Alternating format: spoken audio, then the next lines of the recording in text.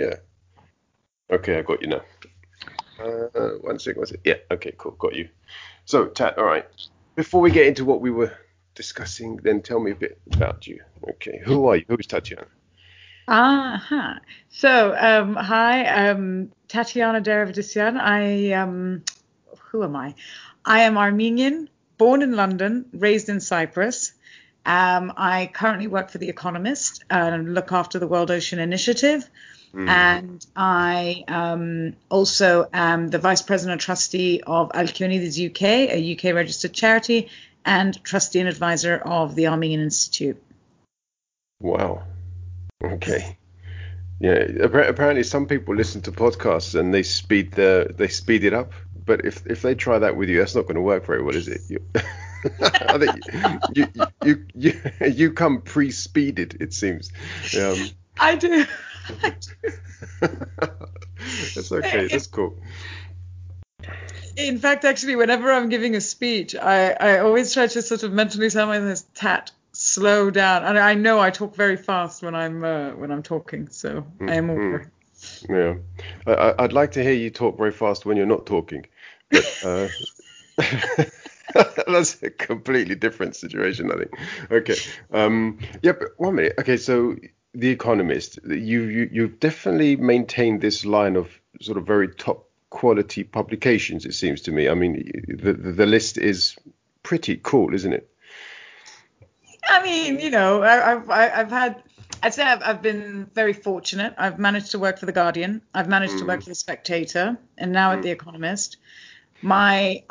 People laugh and say, how can you have gone to, because they're quite different, these publications, but in fact they're actually all very similar.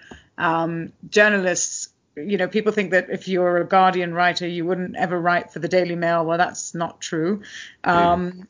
And I actually just find it really fascinating the way that people view the paper world or the media world and how different the realities of it are. But it's also very insightful. Mm. But anyway, I went left, right, and center. So I've stayed in the center where I belong. Okay, all right. That's where you are now, I guess. So are you most comfortable then at The Economist? I I would say that I'm most comfortable with all its journalism. Um, I think that I like it. I will say though, I do, in my opinion, I think some of the best writers in that I've encountered write for the Spectator. The quality of journalism is just it's incomparable. I mean, I Mm. love the Guardian, but the work and the style and the thought is not always on up to par. It depends on the writer. Is that because it's a daily, and so therefore there's a lot more pressure on the publishing of their articles and so on? Possibly. I think also, with the, I mean, actually, that's probably a fair point because there's so much demand to produce as much content as possible to make sure that you're getting the right amount of readers reading your paper daily. And there's a lot. The pressures are very different. So that's possibly true. But I still think that you can maintain quality. I mean, look at the FT Mm. class paper. Yeah, yeah. I mean, okay, I don't read the FT very often. Actually, rarely. Yeah, I may click through to an article every now and then, but yeah, I don't actually buy the paper. I haven't bought a paper in years. How much has that affected the industry? I mean, because The Economist and Spectator are like what, weekly magazines? Are they not? Or am I completely wrong here? So The Economist is a weekly, The Spectator is a weekly, and the subscriptions, interestingly, are high. Like they haven't actually reduced um, in terms of numbers. In fact, after after the elections, after COVID, that we saw like an increase in subscriptions. And it's not, I mean, not just, I mean, of course, the print subscriptions are not where they used to be, but they're not 10 years ago what was it, 10 years ago when I first started working in publishing, everyone was constantly saying, oh, print's going to go, print's going to go, print's going to go. 10 years later, it's not going. People like my Mm, uncle who were subscribers of The Economist for eons, I remember I was in Brazil last summer and I was trying to get him to sort of use the app. And he said to me, "What are you doing?" And his office was like filled with subscriptions, New Scientist, Economist, whatever you want. He had like print subscriptions of, and he liked his print, and that's what he wanted. And I was trying to move him for like with time, and he just looked at me like I was weird. Okay. Yeah. So what I would imagine what you're saying is then if you have a quality publication, whatever your genre or sort of political affiliation, you're still going to be able to sell printed material. It seems to be the case. I think so. I think it depends on what you're offering. Your product has to be there has to be some sort of quality. I mean, it's the thing is, right? I don't know about you, but I quite enjoy having a paper on a Saturday or a Sunday, not necessarily daily because I can't keep up with it, but on a weekend when you've got a little bit of time to yourself, you just sit, have your tea, or drink your coffee, whatever you like to drink, and just sit and just enjoy the morning or the day. Especially now that we're going back into this lockdown period, this is the time to kind of sit back and you're not constantly having to run after errands and do things and meet up with this person and that person. So take the time and relax. Okay, all right. I think they're brilliant words that people should live by. Take your time and relax, but not always is easily achievable. But great advice nonetheless. Okay, all right. So Armenian ethnic origin, born in London and brought up in Cyprus. That's one hell of a combination, isn't it? Well, not really. I mean, I think I know quite a lot of people that had similar sort of backgrounds to me, but maybe it's just because we all sort of naturally gravitated towards each other because our backgrounds were so similar. But yeah, so I was born in the UK. My parents at this point, well, I think I was 6 months. We moved to Saudi Arabia and we lived there for about 2.5 years. And then we moved to Cyprus in 89.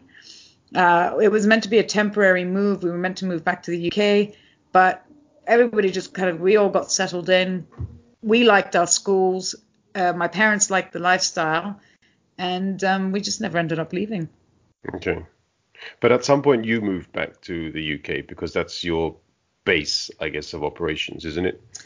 No, so I moved back because my dad I expected to go to an English university. My dad expected me to go to an English university. And when I finished uni, I spent a year trying to figure out what I wanted to do with my life.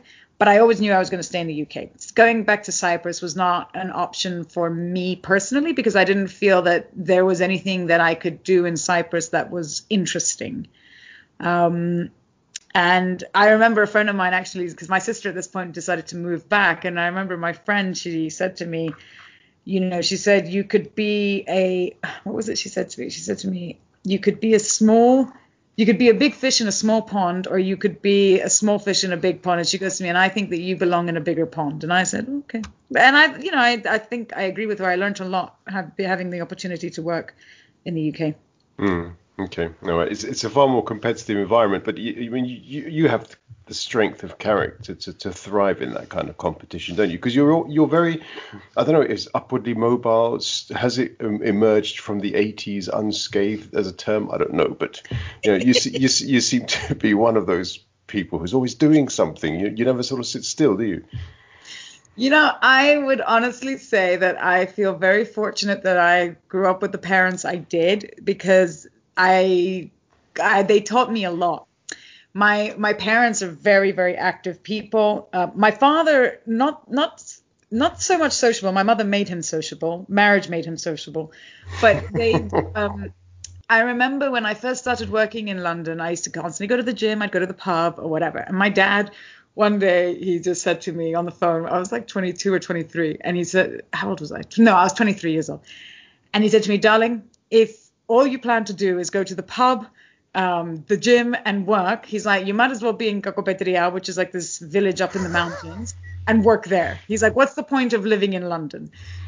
And I thought to myself, yeah, you know what, you're right. Because I did enjoy the gym. I did enjoy this. I did enjoy that. But I was like, he's right. I should just, it's not just about going to the pub and going to clubs and stuff like that. Oh, don't get me wrong. I love all of that.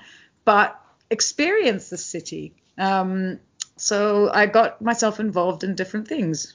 and constantly just finding new things to keep myself entertained with. And I'm lucky I have a big circle of friends, so I've always got something in the diary. Yeah, and somebody sort of chasing after you, and because I guess when you have this reputation of being somebody who doesn't need like weeks and weeks. I mean, I need weeks of planning. If somebody says to me, Zach, let's go out on Friday, and it's a Tuesday, I'm like, whoa, slow down there, chappie, But you're somebody who I think will get a call and say, and a friend will say, perhaps, okay, let's meet in 15 minutes, and if the bus is running on time, you'll be there. Perhaps, that you strike me as that kind of person. You know what? I'm more fluid like that in Cyprus because it's a lot easier. I just jump in a car and I can do that. In England, I'll say, okay, give me an hour. I'll show up 2 hours later, but I'll still show up. Okay. Fair enough.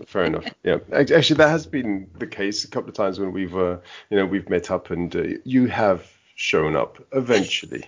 Yeah. Your brother loathes me for this.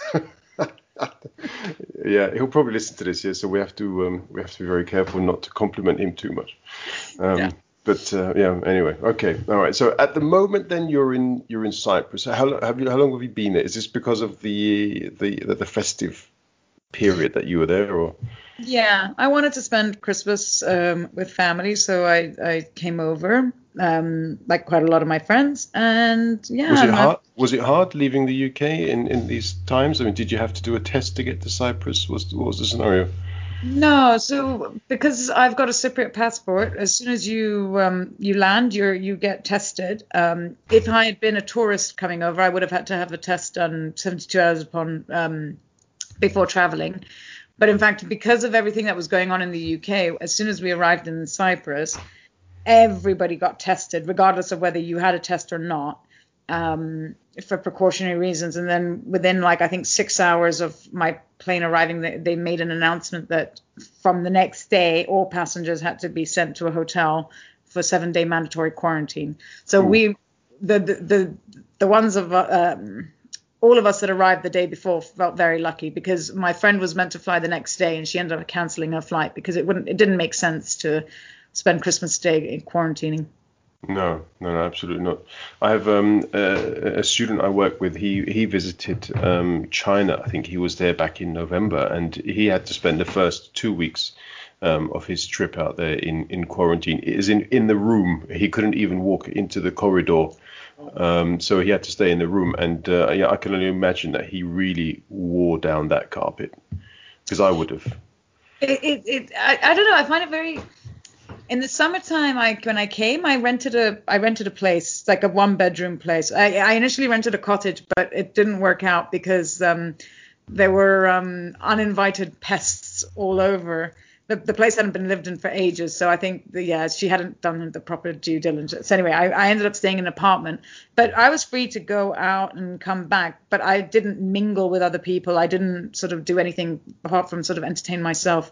But I think it's a responsible thing to do. The UK's laws, to go into the UK, you don't need to do a test, but you do need to quarantine, and they are very strict about that. Like, they do actually check up on you. And the fine is, significant enough that I think most people adhere to it. But then you have the option of paying for a test after 5 days, and if it's clear, then you can be let out into the world. But as far as I know, 7 days is the acceptable amount of time that you need to be quarantined before you can do a second test. I'm not sure where the 5 days comes from, but in any case, the rules depend depending on what country you're going to. The rules are very different. Okay, so are you saying now that re-entering the UK, they have become stricter? Because they didn't quarantine anybody for ages. So they have a corridor list of countries that of people going back and forth that don't need to quarantine. So if you go to the UAE, for example, and you come back to the UK, you don't need to quarantine. There's certain islands of Greece where you don't need to quarantine for, or certain other countries. Cyprus was on the corridor list. It was removed because we ended up getting a high percentage of COVID cases per capita, And given our small population, it was actually quite high. So they took us off the corridor list, which means that Cyprus now is on the quarantine list, required quarantine list. But they've always had a quarantine list of countries. I just think that in the beginning it wasn't so they weren't so vigilant and regimented about it, but now they are far more. They're basically monitoring it much more closely. So you might, if you walk out of your house, which you're not allowed to do, they pick up on it. They will call you on your mobile and say, send me a photo of whatever in your house, and you have to do it right there and then. You don't, you get fined. Well, they ask you to send them a photo of something in your home to prove that you're there. Yeah. Wow. And if you don't do it within like a certain amount of time, like, you know, you like 30, 40 seconds or whatever, you get fined. Good. All right. I'd get all butterfingered, I think, with all that kind of pressure. If I've got 30, 40 seconds to send a photo, I'd send a selfie. I'm in my house. Does that count? I think that this is also why people are so, like this anti-COVID move or anti-lockdown movement, shall I say, is people feel like they don't understand that the governments do not want to have to do this. Like I don't know civil servants or government employees or ministers that can be bothered with any of this, right? Most of them would much rather just be chilling somewhere, drinking whiskey or doing, hanging out, doing something else far more interesting. But it's got to be done because you've got to, this is a really serious situation. People don't really get it, which is fine, but they're not trying to monitor you for because they want to control you. They're just trying to control the virus. And this is the only way to control it. This is the only way that we know how to control it. Now that we have a vaccine, things will get better. But until there's a full-on rollout of vaccinations, this is what needs to be done, whether we like it or not. It's not an infringement on our rights at the end of the day. Like, Jesus, we're not asking people to do something too horrid. You're in your homes. Yeah, unfortunately, for some people, that in itself is quite horrid. But I'm with you on this, absolutely. And I was also with I think the SAGE advisors back in September when they were saying, look, we need to do a circuit breaker, hardcore lockdown for 2 or 3 weeks, and sort of kill it dead. Unfortunately, government advice was somewhat different from, different sectors for different reasons. And they went with that. And here we are. Yeah, it's in fact, actually, and this is again like where every country. So it's interesting. The world worked together to develop vaccinations, and there was a lot of money that was put in to kind of collectively try and bring the research, like speed up the research process. And yet, when it comes to like a uniform policy on these rules or what needs to be done, it's just every country for itself. And so, Cyprus follows very, very much the health experts' advice. The UK doesn't. The US, for the most part, does. I think Germany, actually, you probably know more about Germany. I think Germany, it does follow the health experts' advice. I think if it were down solely to Mrs. Merkel, Germany would have followed the advice far more closely and far more stringently. I think she was, in a way, under pressure from her party to open things up a bit. I think she would have preferred, but I mean, this is without knowing, in detail, any kind of intergovernmental deliberation. She just strikes me as a person who would take the more responsible measure. Other people would not have done so. And therefore, Germany is also now, in the lockdown stage, and it could be extended beyond January. So, it's unfortunate, really. The USA, the USA is a world unto itself. I think maybe we can talk about that for a number of different topics later on, when we get to that stage. But okay, all right. So you're now in Cyprus. As we've established, you're very much a sort of socialite. You do like to go out and so on. So, what's the secret, Tatiana? Because you seem quite relaxed and quite happy, whereas other people would be tearing their hair out if they had hair. Well, fortunately, I inherited my father's hair, so I have a lot of it, um, which is quite unfortunate for an Armenian girl. But you know what? I've never. How do I say? I don't mind. I don't mind this. I don't mind this period. In fact, I've been like my old boss used to laugh that I used to burn both ends of the candle. I'm constantly going at like 100 miles per hour, whatever you want to call it. But it's nice. I still am going at that pace. I don't know. Like for me, I've been very, very busy, and I don't know. Like people manage to watch box sets of X, Y, Z, and I was like, right, where did you find the time to do this? Because I didn't have time to do this. I didn't have time to read. Most of lockdown, I found myself only being able to read when I was on holiday. So when I came to Cyprus in the summertime, I managed to get through a few books, which I really enjoyed. And then when I got back, I thought, right, I'm going to continue this, but I just didn't have the time. So I do keep myself. I've got Zoom, which keeps me busy with my friends. A lot of work. The charities needed a lot of support this year because with lockdown, it meant that you weren't able to fundraise as we would have anticipated. Alkyonides had planned a massive fundraiser for October time, which we had to postpone. We've postponed it till this year now. Hopefully we'll be able to run it. And it was going to sort of generate a huge amount of income. So we just had to get creative, but then we also used it as a time to plan and do strategy work. So we developed this proposal because we're trying to buy a property. And we spent time with a working committee trying to develop that. So there was a lot of stuff that went on last year that kept me entertained. And I wasn't sort of, too upset about the fact that I wasn't able to go out, all the time. And anyway, in fact, it's actually quite nice to drink wine on your own, zooming with your girls and just, new age stuff. As always, flying in the face of custom. Yeah, that's fair enough. That's Tatiana, I guess. All right.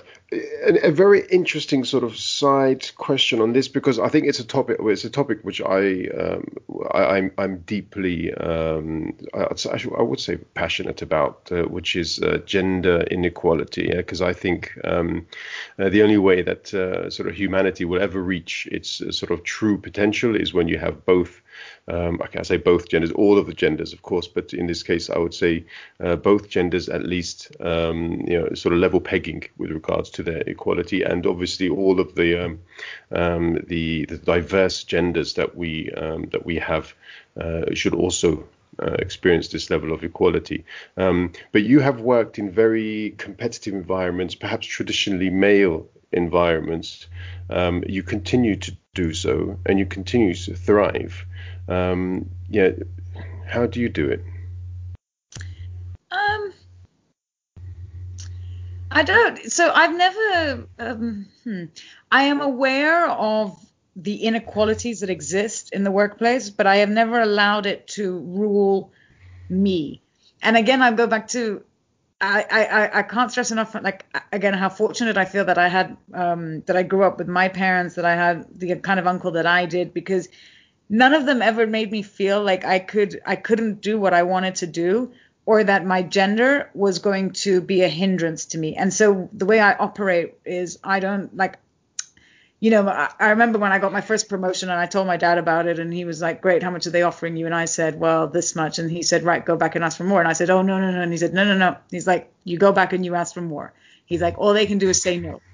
And I was like, right. And I think I was 24 at the time. So I did that. And, and then I started like learning that you've got to demand for things. You've got to ask for things. And this is something that I'm always, I'm always trying to encourage all my girlfriends and friends to do this.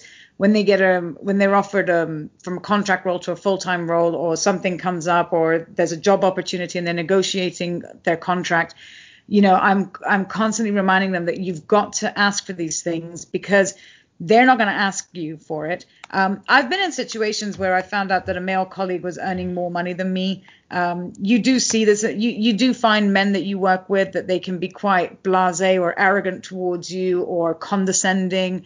But I'm quite, I'm diplomatic, but I I will make you aware that I'm not going to put up with that. I may be a little bit sarky, or it's not passive aggressive. I wouldn't say, I don't like being passive aggressive. I think that that's actually quite, it creates a negative atmosphere in the workplace, but you do have to be assertive, and you do need to put your foot down, because people will always walk all over you. But the other thing is that it's really important is, make yourself visible, make yourself seen, and don't let other people take credit for your work. Make sure that you're, something that women do, and I do it as well sometimes, is I don't feel the need like men do, not all men, of course, but a lot of men in the workplace like to boast, take credit, hype themselves up, for want of a better word, and say X, Y, Z. And women don't necessarily do that. I don't personally do that. I don't feel the need for people to know everything that I'm doing, or, this and that and the other, because I'm content in my own knowledge about what I've done and what I haven't done. But I keep reminding myself all the time that you do sometimes need to do that, because it's the difference between you getting that promotion and not getting that promotion. And the other guy, mostly the guy, is going to very happily take credit for your work if you don't do it. So sometimes you've got to be as brash or as bold. I don't know. Yeah, I mean, I would completely believe that you would stand up, sort of you'd front up to somebody and say, listen, that I did that. Don't take it from me. As in without being emotional about it as well. Just straightforward. I did that. Don't mess around. There's no point in being emotional about things. And I'm actually, no, I take that back. There's nothing wrong with being emotional. In fact, that's one of the biggest myths in the workplace, where, your women are emotional and this and that and the other. But in fact, it shows a level of humanity, and people end up being able to relate to you. But when you're arguing a point, just like in, when you're debating anything, don't get emotional to the point where it gets personal. You can be passionate about something, but it doesn't have to get personal. I don't know how to explain that. It's a very difficult thing to balance out, but yeah, and by the way, it's okay to cry in the workplace as well. I know a lot of people that have cried in the workplace, and no one will ever, no good leader will judge you for that. There are people deal with a lot of pressures, and people should be able to sometimes express themselves in a heightened situation freely. Okay. I mean, look, this is a topic which I'd like to sort of revisit on future occasions with you. Perhaps we could sort of get into a bit more detail, because I think you've got a lot of very good advice to offer people, perhaps younger sort of ladies who are sort of looking to venture forward in their careers. And I think there would be a lot of benefit to hearing that from somebody like you rather than from somebody like me. Yeah, well, unfortunately, that's the way it is.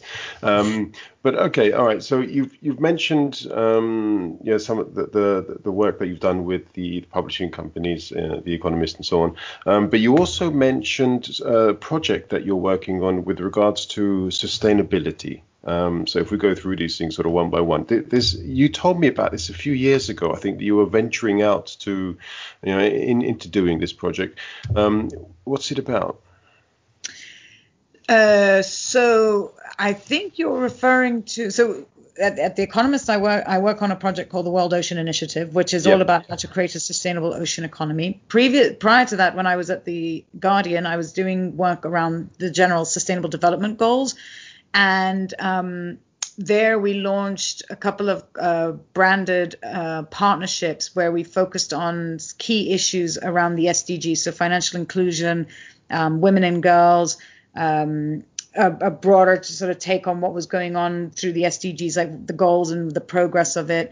We did stuff on water, on energy, and so on. So I think the one that I was really proud of and I really enjoyed was the Women and Girls Project, because I'm, going back to what you were talking about, I truly believe that the world is a better place when there's far more female representation.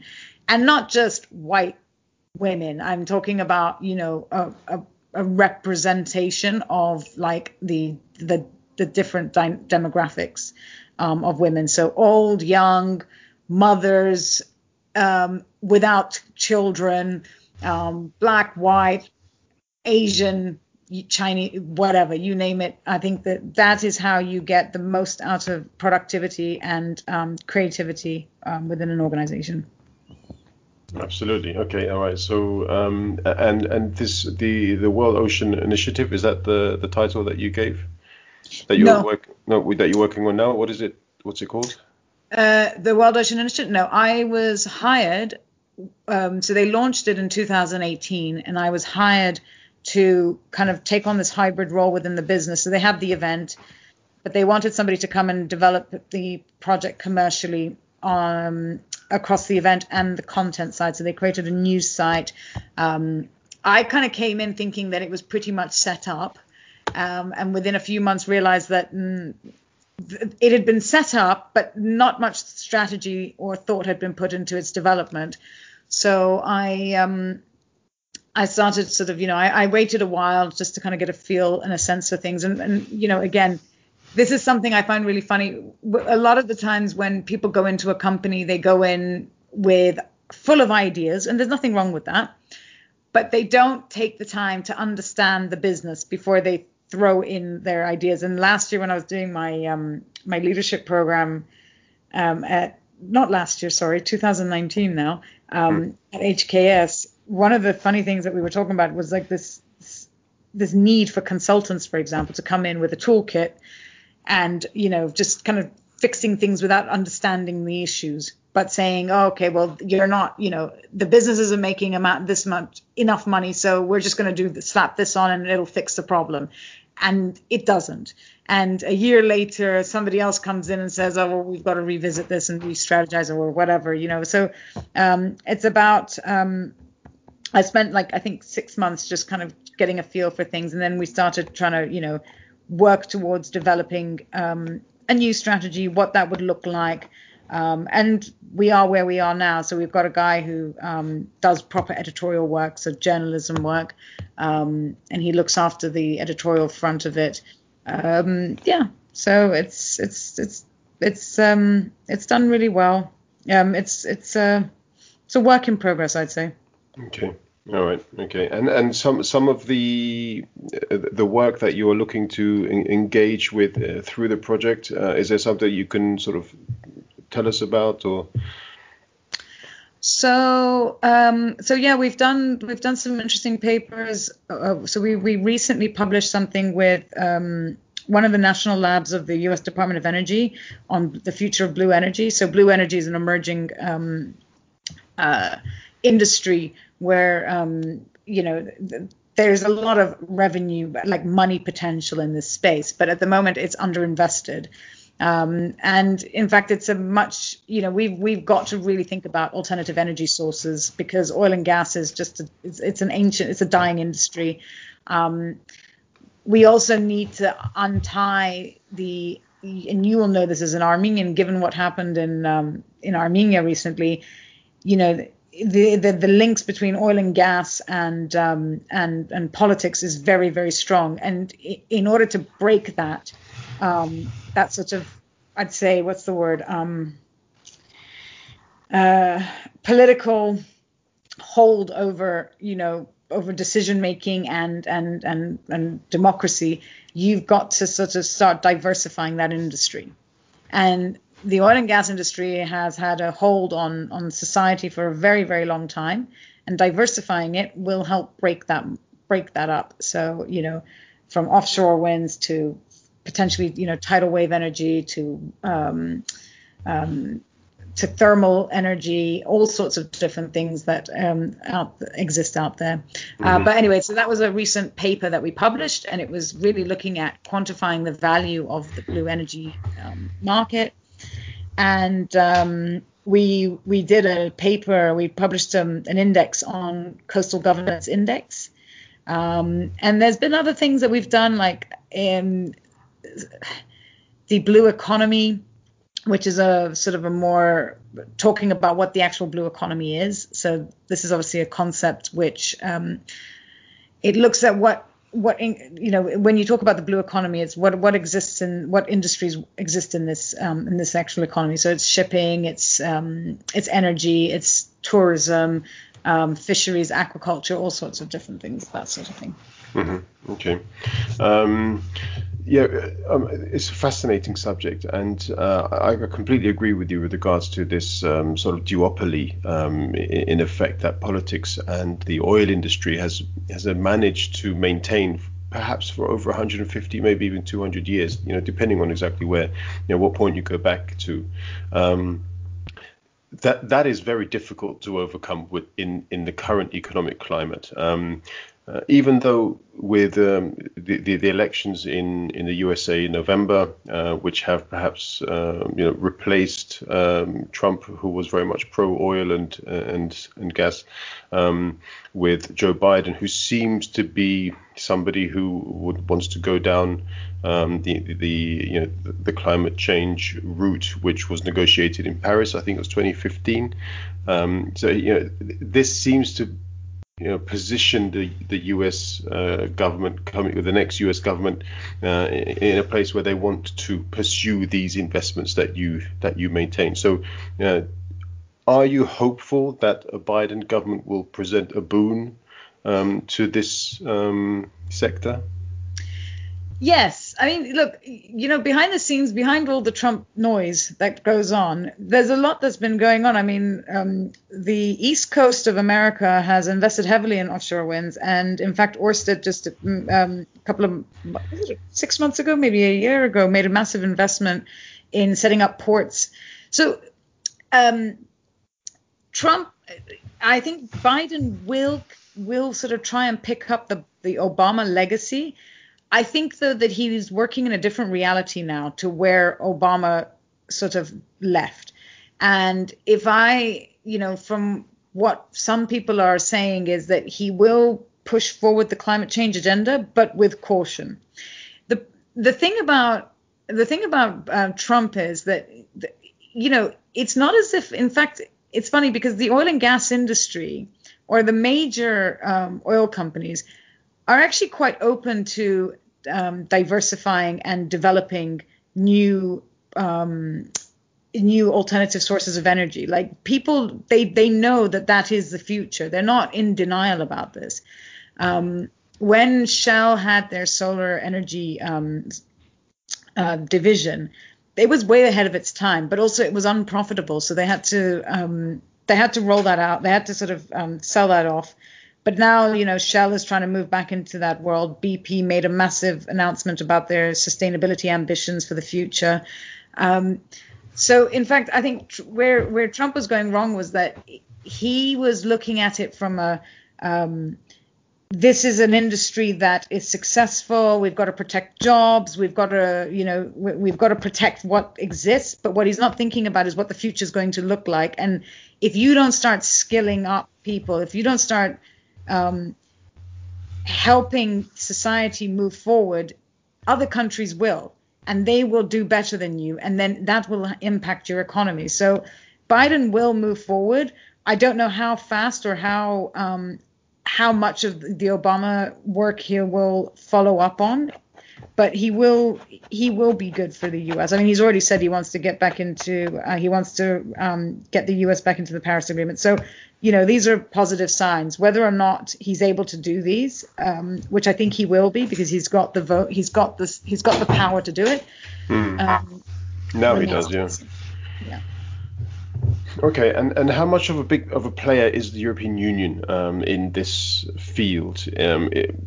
I always I'm very much pro-European, so I always look at the European Union as this sort of bastion of defense for the sort of forward-thinking lobby who look to the future, want to protect the data privacy, for example. They were almost pioneers with regards to the legislation that was applied there. There are many other factors, of course, but I mean, in this field, is the European Union as proactive as it could be? Yeah, I mean, For all the faults of the European Union, its bureaucracy and all of that, in fact, it's actually one of the most the innovation that's going on within the European Union is just astounding. I mean, I can't even keep up with it. I'm always hearing or reading about new things, but in terms of the blue economy, there's a lot of work that's being done around it. There's a lot of country economies within the EU that are leading in this space. For example, Portugal, which is a country that we are actually going to be working with over the next 4 years. Yeah, I mean, what they're doing to protect illegal fishing, to helping the aquaculture industry grow, thinking about how to feed for the future, for example, the energy sector, shipping. And it's the countries within it also. They have the ambitions. They want to sort of improve and become more sustainable. Like sustainability is, top of front of mind for many European nation states. Some not so much, because they feel like, a lot of people feel like it's going to impact. It's going to add costs. It doesn't really. It just means that it's a bit like when you're.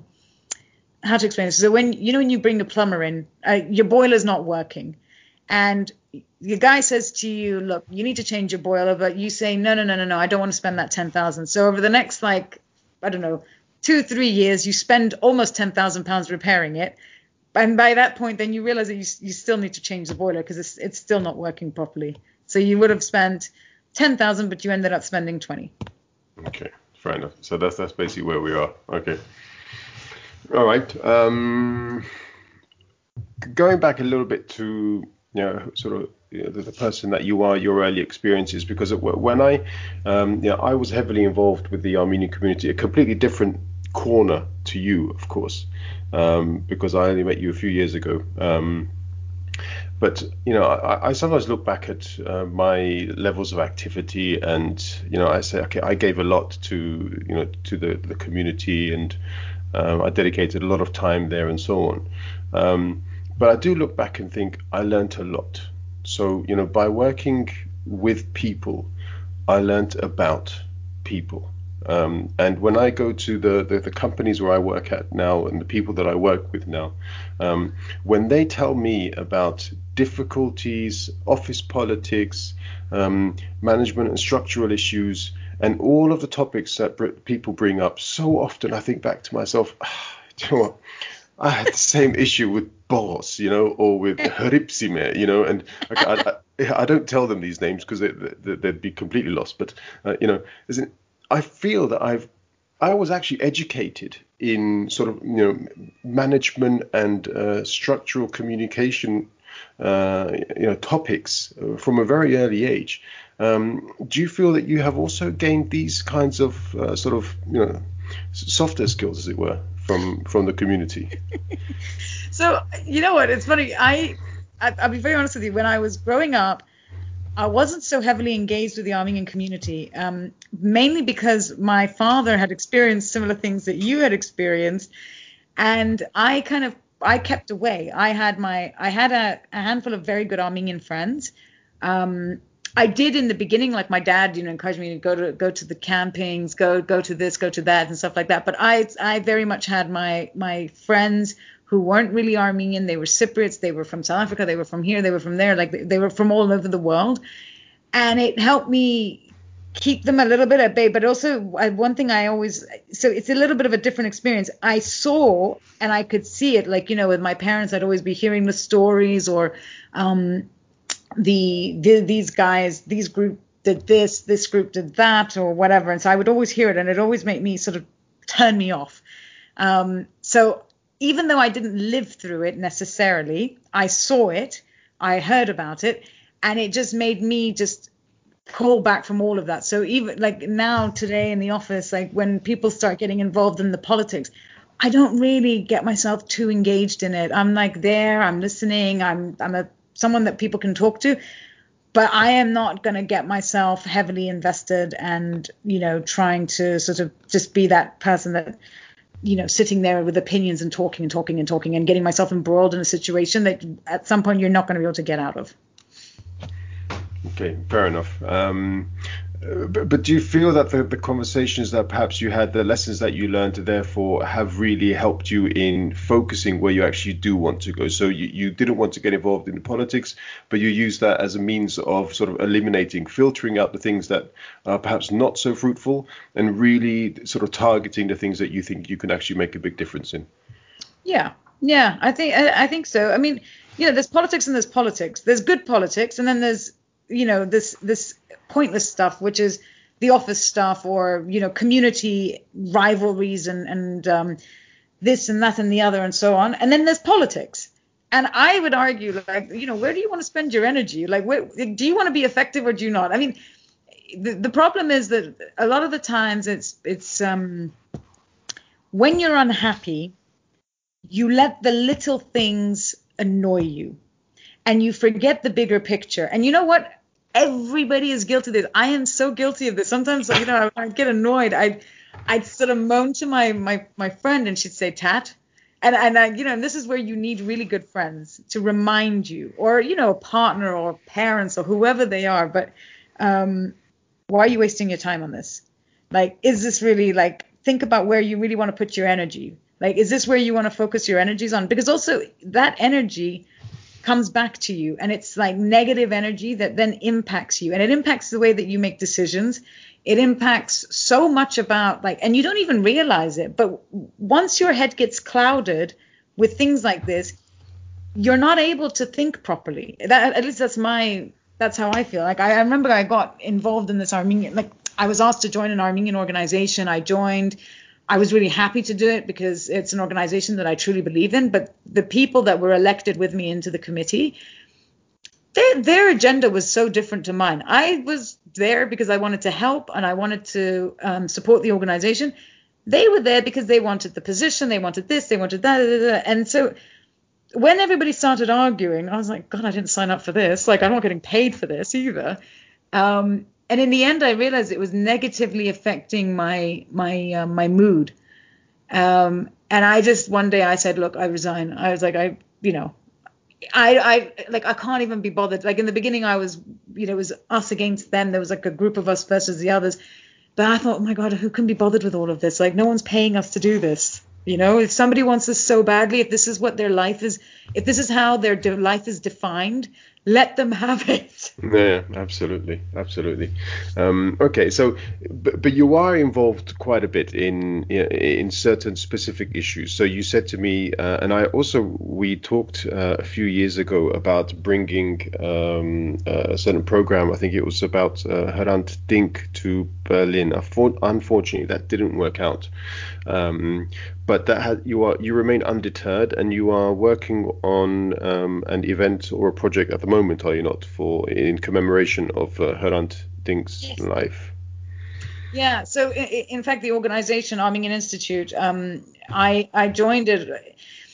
I'd been to some of their events or whatever, but I remember I was hosting at the Cyprus High Commission an event for Alkyonides, and it was for a British Cypriot author who'd written a book about the Armenian genocide. So, the Cypriot High Commissioner at the time was very excited to sort of host this event. So we put something on together, and then I invited a few people that the author had been inspired by. And Susan Patty came, and Nuritsa Matosyan came, and and there was actually quite a few Armenians in the room. Nuritsa is an old friend of my dad's, but I didn't personally know her very well. And Susan as well, her husband was friends with my dad. But again, I didn't really know her because I wasn't so engaged in the community. I wasn't so involved. But then it was after that event that I was approached by Nuritsa to attend the Armenian Institute. And when I went to their meetings, I just really liked it. We don't have the organization there. This politics doesn't exist. It's very much it's a very community-driven organization, and it's them who have, through people like Nuritsa who knew Hrant Dink. She has been running this commemoration event for many, many years. In fact, it's really weird because he came over in 2005. He gave a talk. Nuritsa filmed it.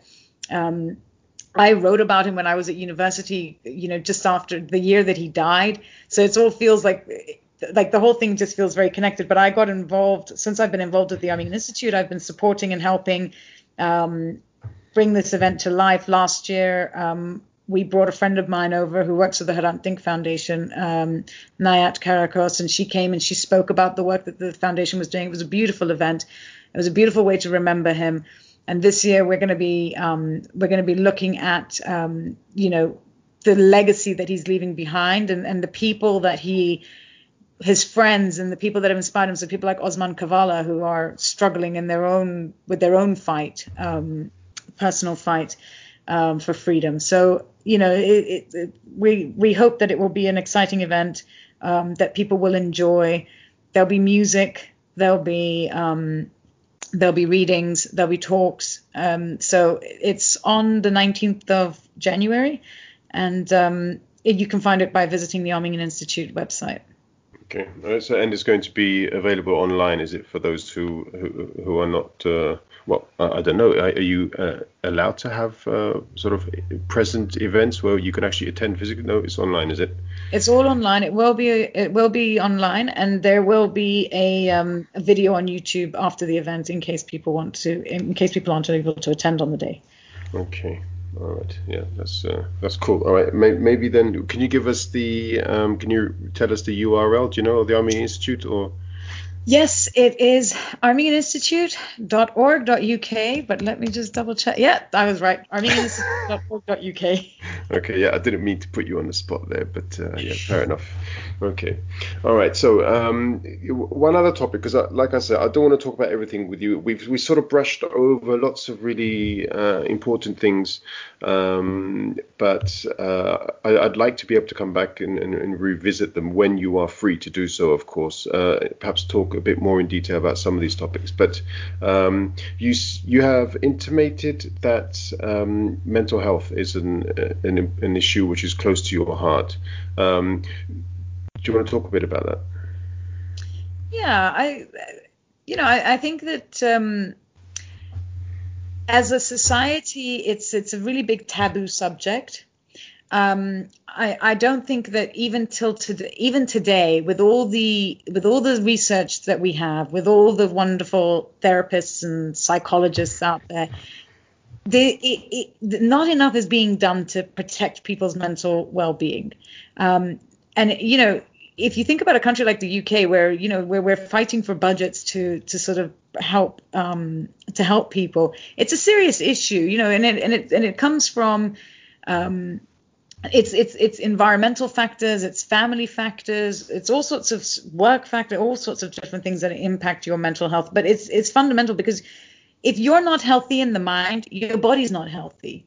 And we talk about at the NHS about the strain on the NHS, the strain on the NHS. Well, you've got people need healthy minds in order to stay healthy, and that would actually impact. At least that's my opinion. I'm not a doctor, by the way, so don't quote me on this. But I personally think that a healthy mind is a healthy body, and it means that it's a less of a burden on the NHS. But we don't do enough to protect people with mental health problems. We don't also help identify mental health problems quickly enough. And people aren't powered, or they don't have enough information available to them to understand that there may be a problem, like that you may know someone but not really have understood that they have mental health problems, or people who fear getting diagnosed with bipolar or they're getting these mood swings, but they don't understand what they are, and no one's there to kind of provide that information for them. Depression is a huge problem.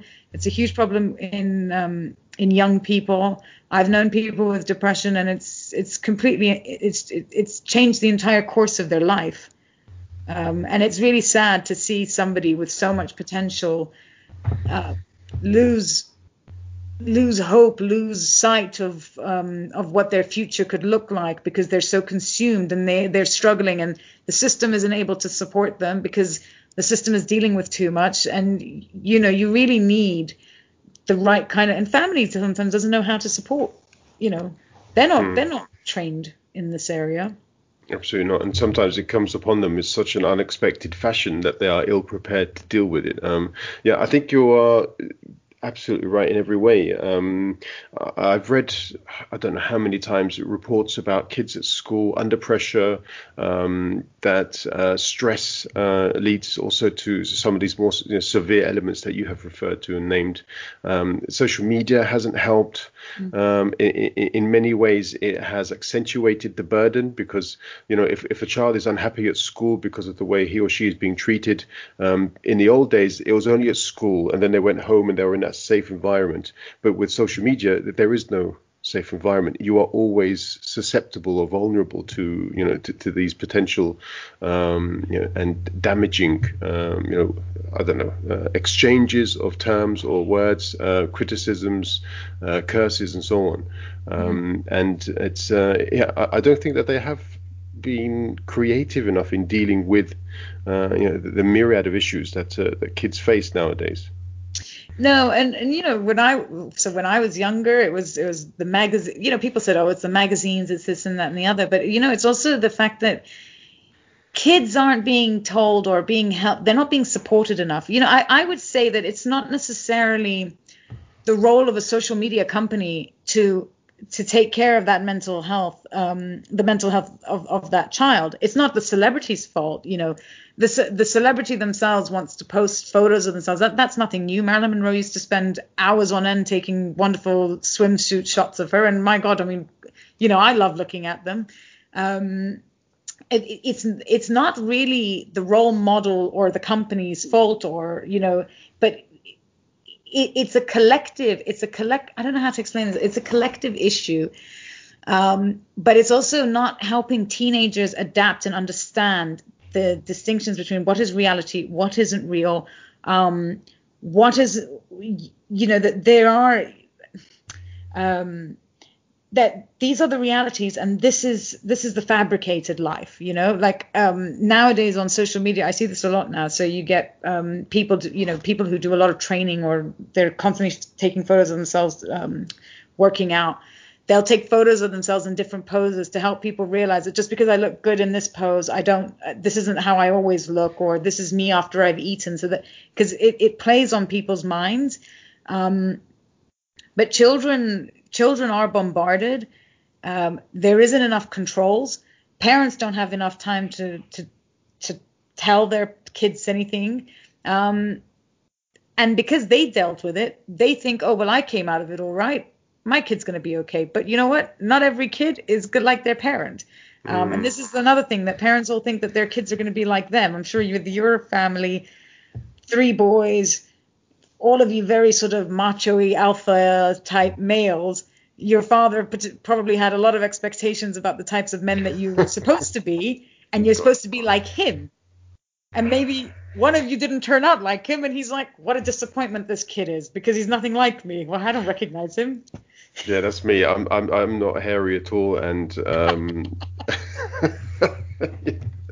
yeah, sorry, Dad. I'm going bald. I'm half your age. He's got so much more hair than me. It's unbelievable.